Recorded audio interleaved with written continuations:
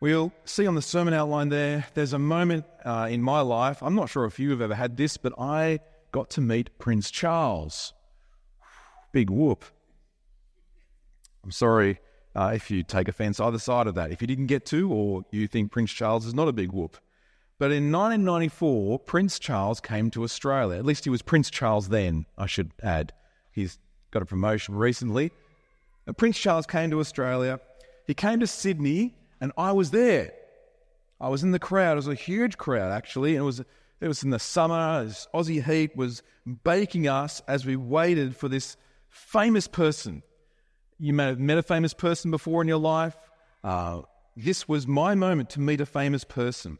Now, even as we gathered there, and it's a crowd of Australians, right? So that's some context. If you are new to Australia, you're getting used to Australians and the way we relate to people, particularly to people that are in authority. The kind of our nation was founded because we were left here, and that's how we kind of see ourselves in many ways, and we have conflict with each other and all sorts of things going on. We generally can be a bit cynical. So the crowd was standing in waiting for Prince Charles. You could hear people saying things like this: "He's not my king. He's never going to be my king. I didn't vote for him." Even though we're waiting for the famous person, we didn't vote for him, etc., etc. But we waited while the prince arrived. Eventually, after a long time, he arrived.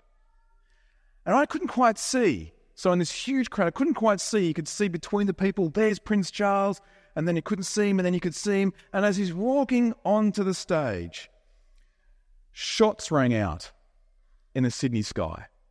Now, if you know this point of history, you know that's actually what happened. Someone started shooting at Prince Charles. It was clear in the moment of confusion that someone was shooting at Prince Charles, but we weren't clear whether he was shot, whether he survived it. And a lady next to me, I remember she said, "Oh no, he was such a nice guy." And for me, that about sums up Australians' attitude to royalty. Not that we were shooting at the prince, but that we just think they're just nice people. We don't think of them as sovereign or kings or having any authority over us at all. Now, just to cut to the chase, in case you're wondering, he survived. He lived because the person shooting at him was using a starter's pistol. It's basically a grown-up's cap gun. And so he was shooting, not rounds actually firing, he was making a point. He thought, I will make a point about our rejection of this sovereign by shooting at him with a starter's pistol. It would have more effect if he had thrown the thing at Prince Charles. But anyway, Prince Charles was shot at, but he was just a nice guy. Just a nice guy. I think sometimes for us Australians, we can be cynical, in conflict, we don't really understand our own history or our future, but what we do think is, when it comes to kings and princes, we're not really into that kind of thing. And it's easy to then translate that into the way we look at Jesus. We think Jesus is just a nice guy. Even if we're interested in Christianity, I suspect for those of us who are interested in Christianity, and I've seen this so many times as we undertake our evangelism, Australians like the Jesus Saviour bit. We like that he would save me. We're just not really fond of the Lord bit, that he's king. We want to perhaps trust him for our rescue, but as soon as we get into the rescue boat, we then say, what, I've got to actually obey him as the captain? And we struggle with the authority of Jesus because we have a real struggle with authority ourselves. We struggle understanding good authority. We struggle understanding kingship, which means when we come to Psalm 2, and I hope you've got it in front of you, and we read Psalm 2, I think sometimes even as Christians we can wince a little bit. Oh, that sounds a bit strong language. It sounds a bit strong. That he would terrify them in his fury? That he would bring wrath? That God would even be angry? And we struggle with that. But the point of Psalm 2 is, I hope and I pray you'll see, by the end of this sermon is this, that this is an opportunity to see how glorious Jesus is as King and yet how gracious he is as Saviour. And that today is the opportunity to take refuge in this King. And the question for Bendigo, I think, is, will you take refuge in this King? For us, as God's people, this psalm is a song pointing us in that direction. If you are not familiar with the Psalms, it can seem like a funny word, can't it? Psalms to say it, but it's the P is silent. The Psalms are God's songbook in the Bible, his prayer book for us. They're songs for God's people. They display his character toward us and show us how we can then come to him in prayer and trust, how we can live life like the psalmists do, calling out to him.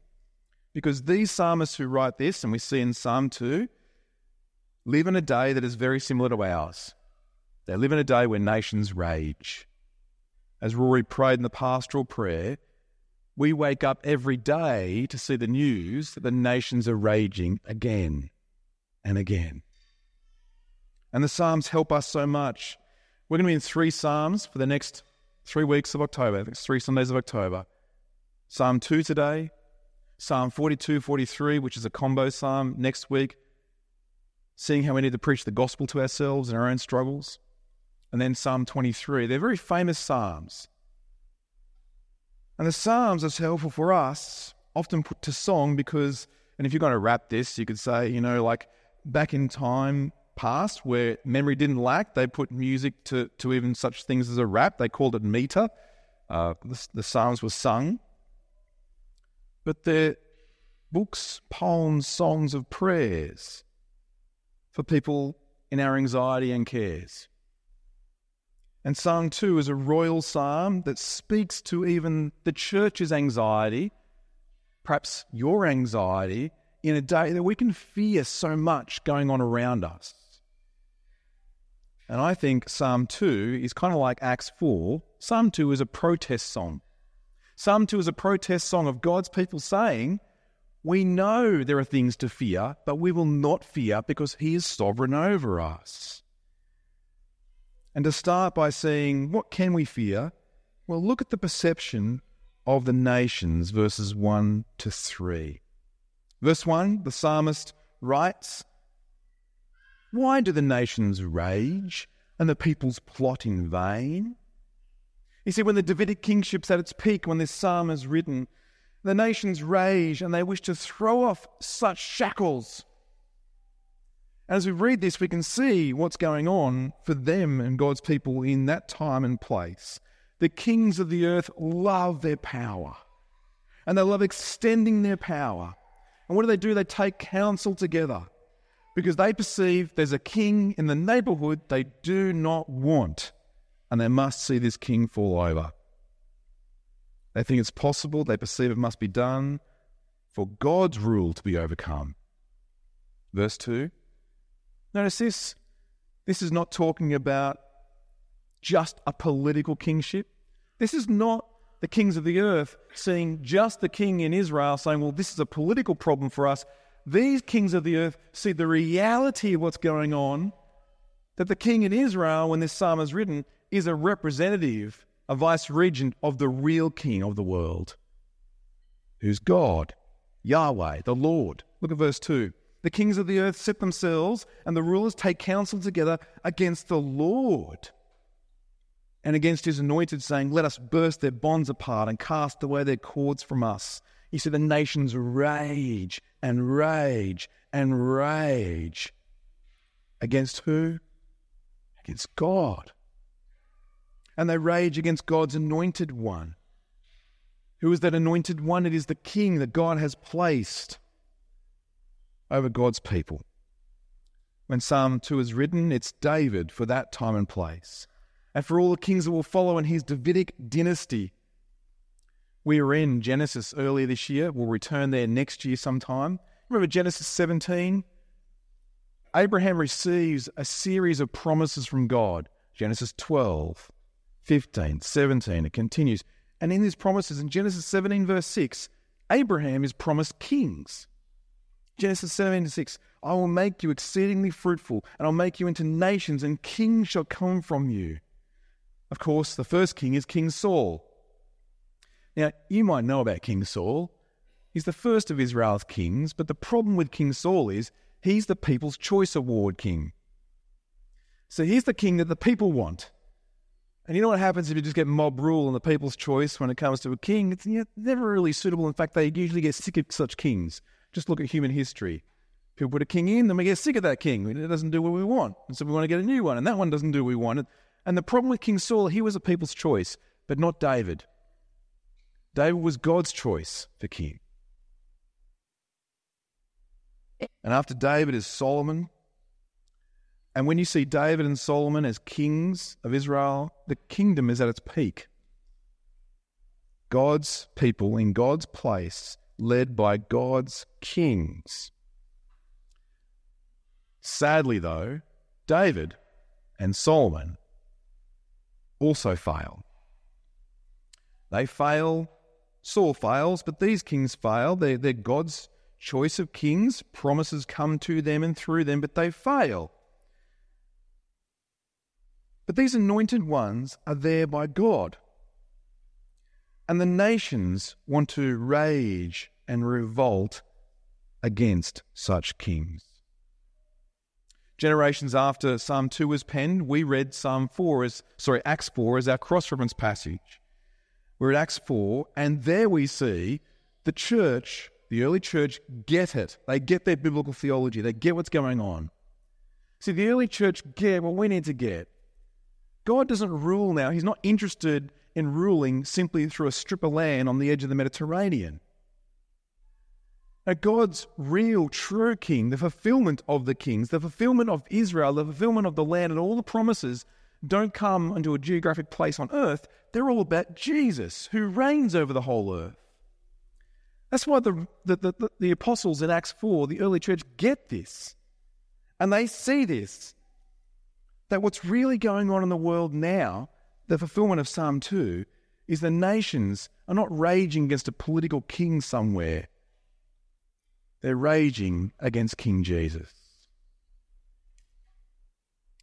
Now in Australia today, I reckon if you asked a majority of politicians on the spot or particularly at a press conference, are you raging against Jesus?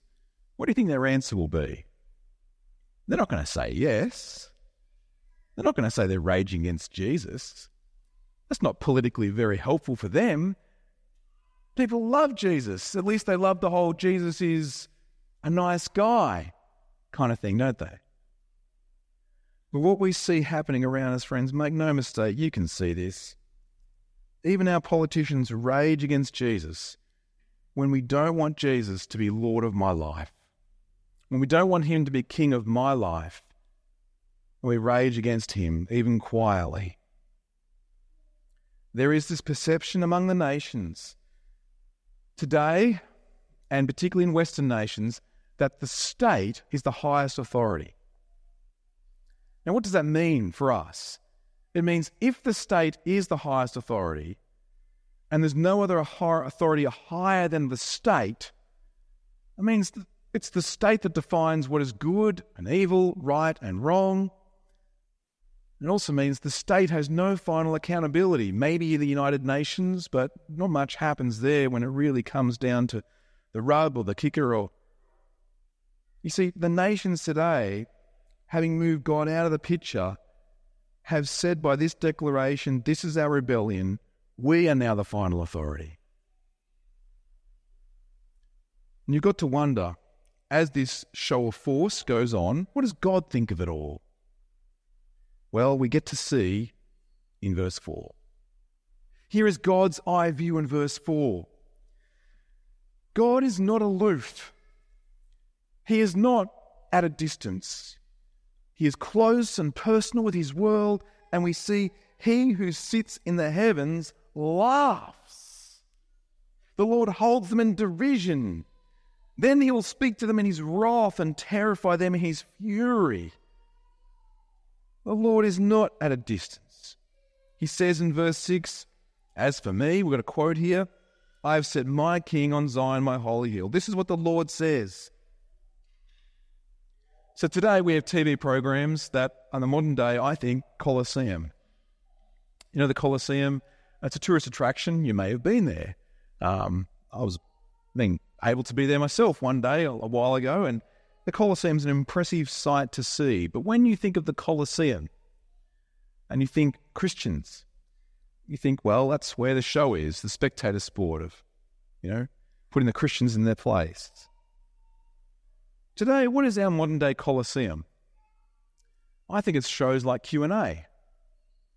If you ever watch Q&A, I've sort of stopped watching it. I'm a bit over it, but Q&A is that kind of show, the usual mix, ABC's Q&A.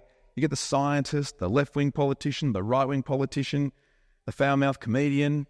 And then what do you need? What's the one thing you need on Q&A if you've got that mix? The Christian.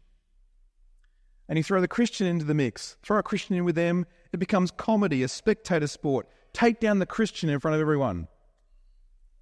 That's the comedy of our day. But look at Psalm 2. There is another sort of comedy. That's comedy in and of itself because God laughs at this. I think sometimes the church looks at what's happening in our society, and particularly I'm aware that as I preach Psalm 2 today, there have been days in the past and there'll come days in the future. Perhaps it's the new legislation that comes in. Perhaps it's the new Prime Minister or Premier or party. Perhaps it's something that's more closer to home that makes us fear, because I think the church can easily start to fear when something happens in our political realms that's going to affect me and my life. And that's the time, of course, to read Psalm 2. Because I think when those things happen, it's so easy for us to fear that God is not in control, He is not sovereign, He's at a distance. And perhaps we start thinking maybe God's a bit off-put as well, like I am. He's off balance. But no. Read verse 4. He sits in the heavens and He laughs. He laughs. Heaven is God's throne, the earth is His footstool. The kings of the earth think they have power, and the size of their power is like a shoebox to God's realm. And through this psalm, we see another perspective as well. We see what the Son sees. Verse 7.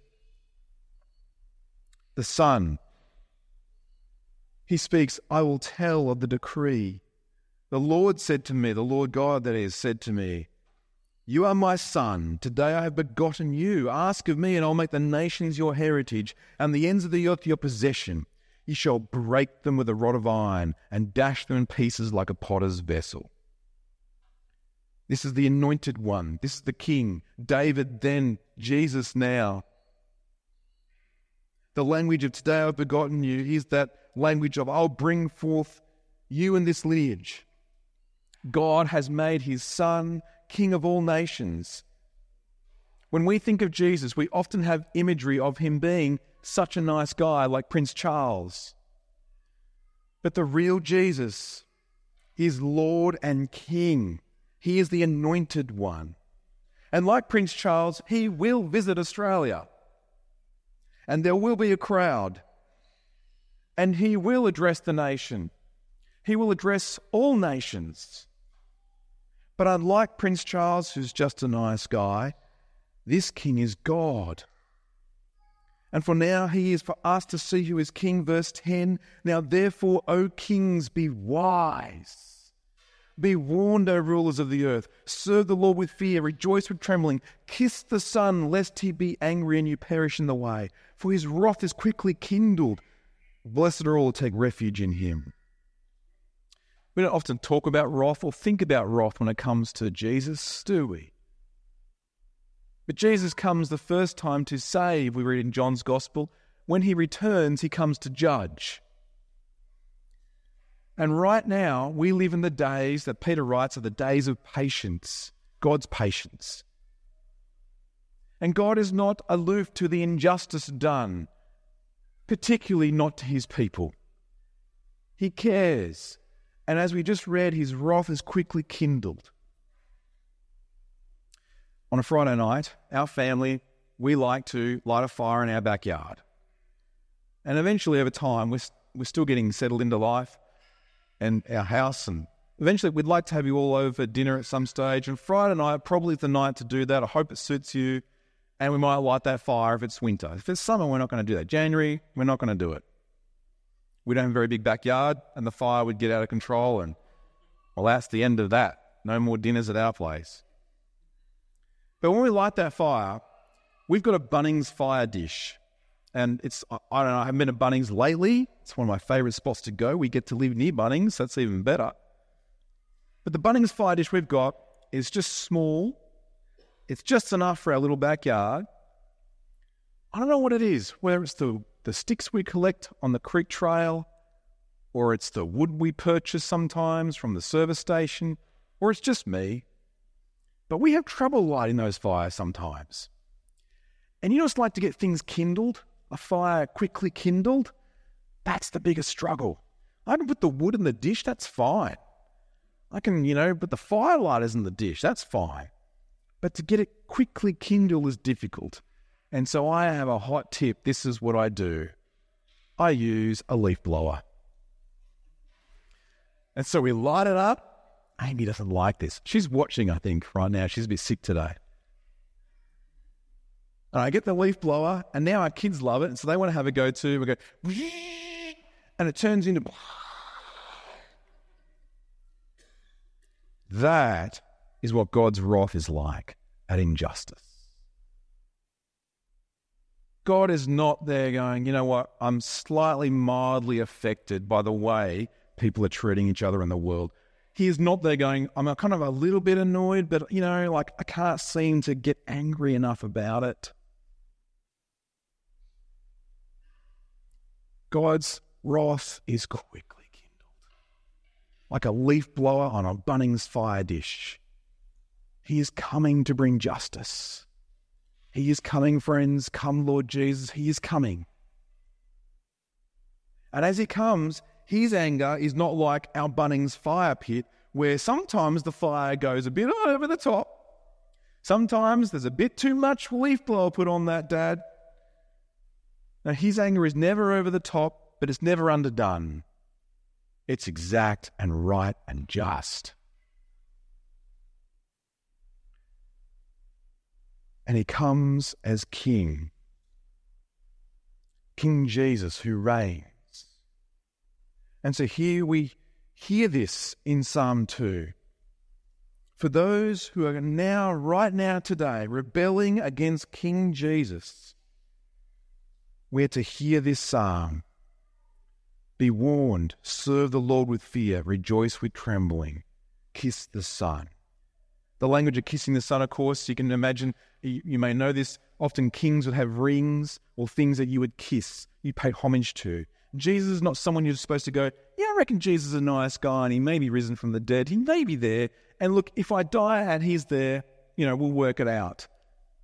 Now, Jesus is not your kind of like your pal at the coffee shop where you're going to have a conversation with. You were once in conflict with, you're going to sort it out. Jesus is King. You're going to kiss the Son. Pay homage with your life.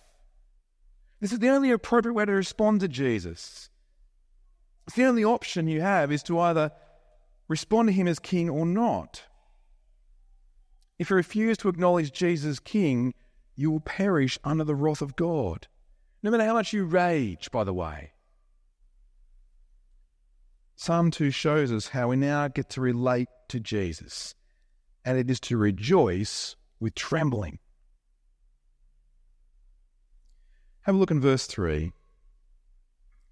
The kings of the earth, they say what our contemporary society says in verse 3. Look at verse 3. Verse 3 is the motto of where our society has got to in our thinking about God and his authority. I think verse 3 could be a motto of modern-day atheism. Here's how it goes. You can imagine this at the atheist convention. Let us burst their bonds apart and cast away their cords from us. The modern-day atheism of our society says, we are now free from the thought that there is a God. Let us burst those bonds apart. There was a philosopher. He actually had many other roles. 100 years ago, people were able to do many things. I can't multitask on two things. But his name is Bertrand Russell. You may have heard of him. He's British, philosopher, mathematician. Bertrand Russell said in 1927, so that's nearly 100 years ago, Bertrand Russell said that when we remove the fear of God from our society and all that churches proclaim, then we'll have no fear and we will be free from fear. Bertrand Russell said that. I've got a quote here. Our own hearts then can teach us to no longer look around for imaginary supports. We need no longer invent allies in the sky. Bertrand Russell said, as an atheistic prophet of his day, he predicted that soon we will not need to think of God, and then we'll have no fear in our society. We'll be free from those things. I want you to think about that prediction. Did it come true? It didn't. I mean, it's been 100 years, so you'd hope maybe there'd be some progression if you're an atheist. That's what you're hoping for. But it hasn't. In fact, the opposite has come true, hasn't it? Do you think our society, even in the West, we are the wealthiest this planet has ever been in this country? We have everything at our fingertips. Are we happier? We are the most unhappy, medicated, finding our own ways to deal with the problems ourselves type of medication. Not even going to a doctor, but we find all sorts of ways to appease the gaping hole in our hearts and to dull the fear that we have.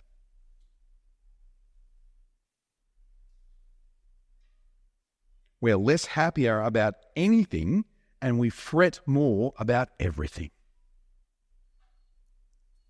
And I want to say, that can be me too.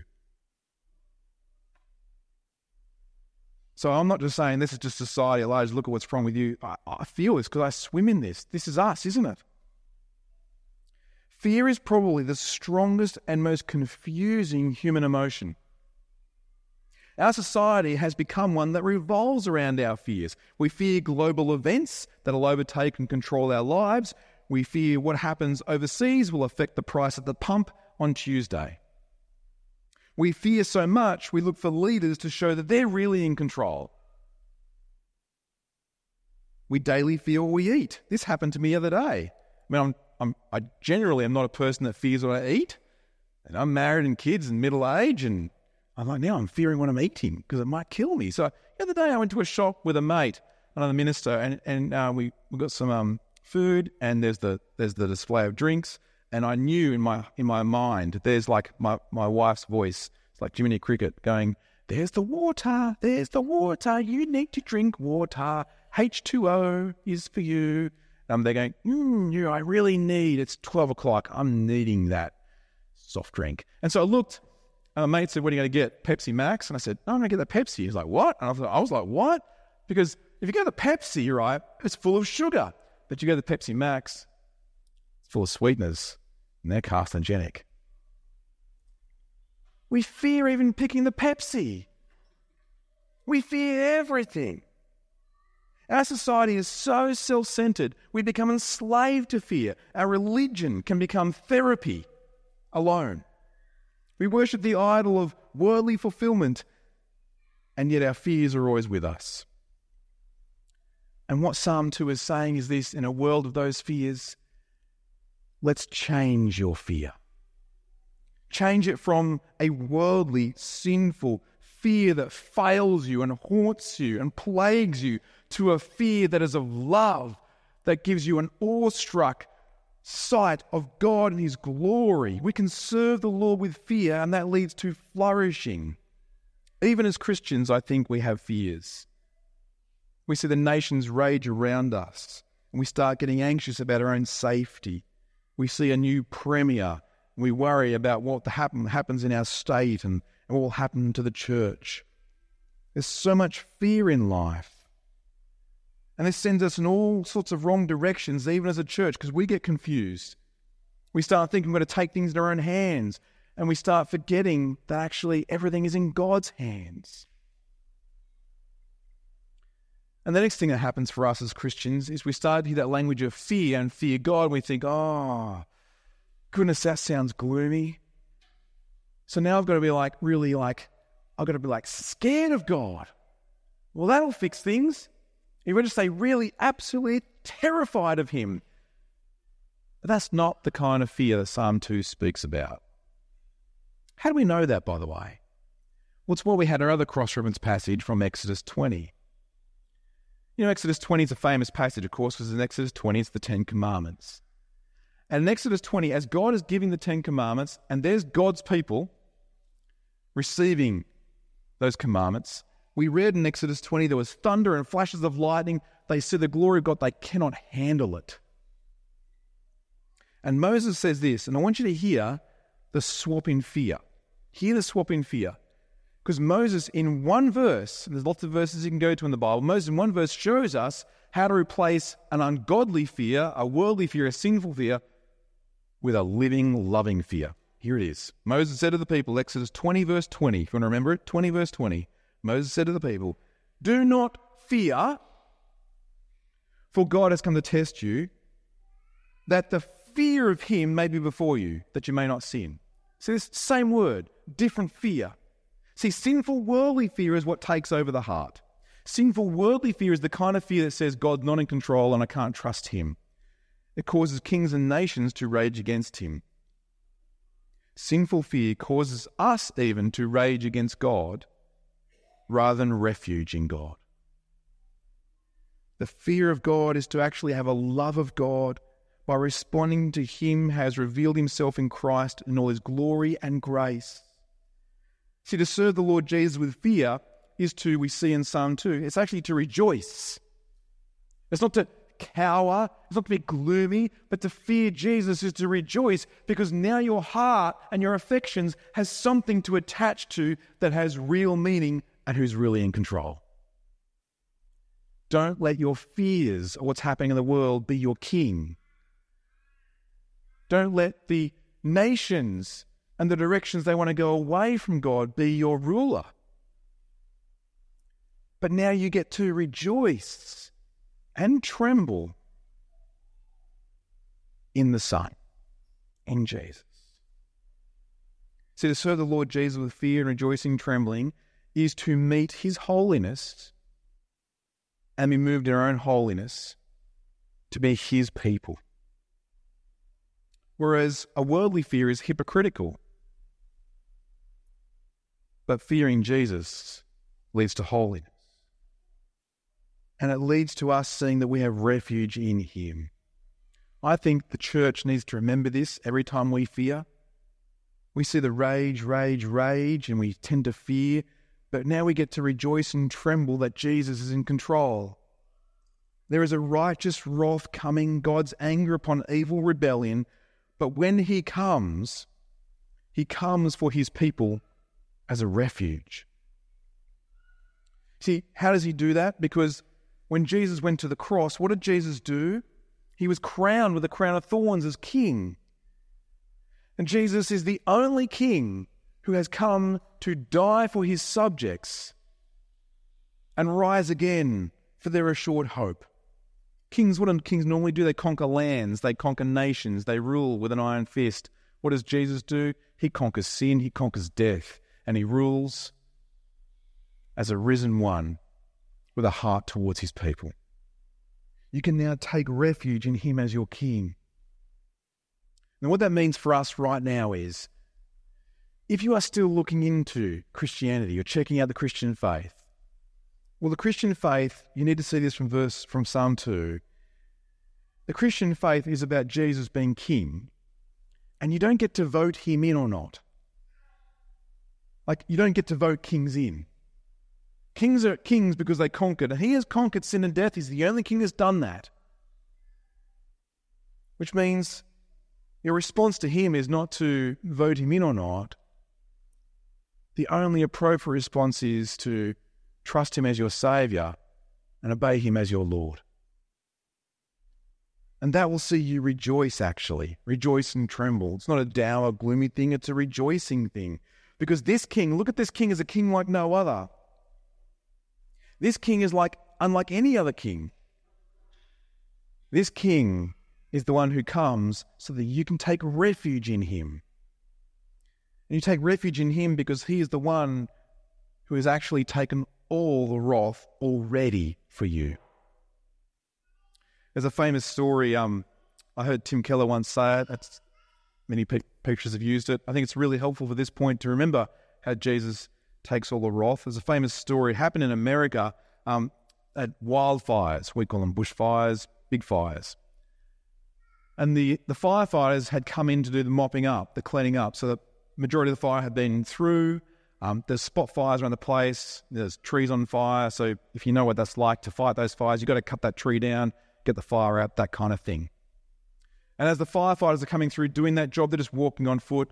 One of the firefighters comes across a tree on fire, a bit of a stump. At the bottom of the stump, there's this charred thing that the firefighter couldn't quite identify to start with.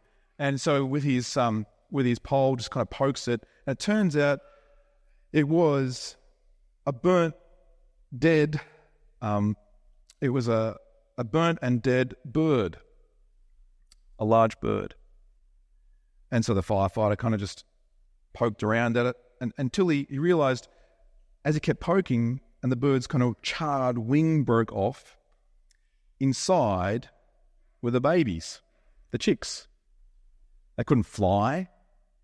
They were there on the ground underneath the mother's protective wings. You know what had happened? As that fiery wrath came through, the white-hot heat came through that forest. The mother took her chicks who couldn't fly, couldn't do anything else, and she enveloped them in her body and wings, and so that she took the full force of those flames. And she gave her life so that chicks could live. It's a famous story. You can Google it. I think it was in Reader's Digest once. Point is, that's what Jesus has done for us. He's not a king that visits just like Prince Charles for us to kind of cheer.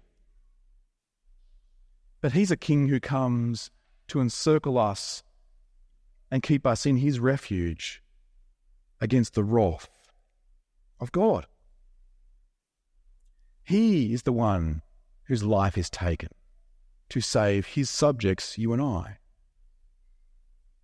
He is the one who in the day of trouble, when nations rage, protects us. As we finish, I think it's fascinating our other cross-reference passage, Acts 4. In Acts 4, the early church, they've grown, they've seen God do wonderful things, thousands of people. And then persecution breaks out. Trouble breaks out. Now, where we in the West and Australia as the church can often panic about that, what do? Yes, they experience fear, but instead of panicking, what do? They pray. And you notice how they pray? They don't pray for protection. Why? Because they know they've already got it. What can be done to them, body and soul? They've already protected. They're safe in Christ. They don't even pray to escape persecution by the state. They don't even pray, get this, here's what's even more, they don't even pray that God would raise up a Christian political party to take over. They don't pray for a lobby group or a Christian league to petition the emperor or Herod. What do they pray? They pray for boldness. They pray that they would not fear, that they would take refuge in Jesus, that they would rejoice with trembling. They quote Psalm 2. And as they quote Psalm 2 and they pray this psalm, they pray that they would take refuge in the Saviour. Friends, may that be our prayer. And let's pray that others would do so too. Let's pray now and then sing.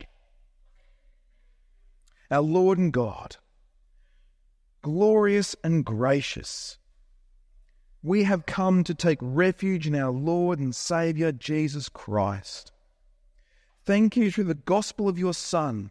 We by grace are recipients, not only of grace, but recipients as subjects of the King who is our refuge.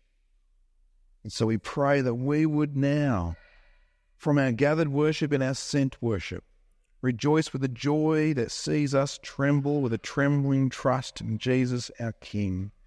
And Father, we pray this for our families.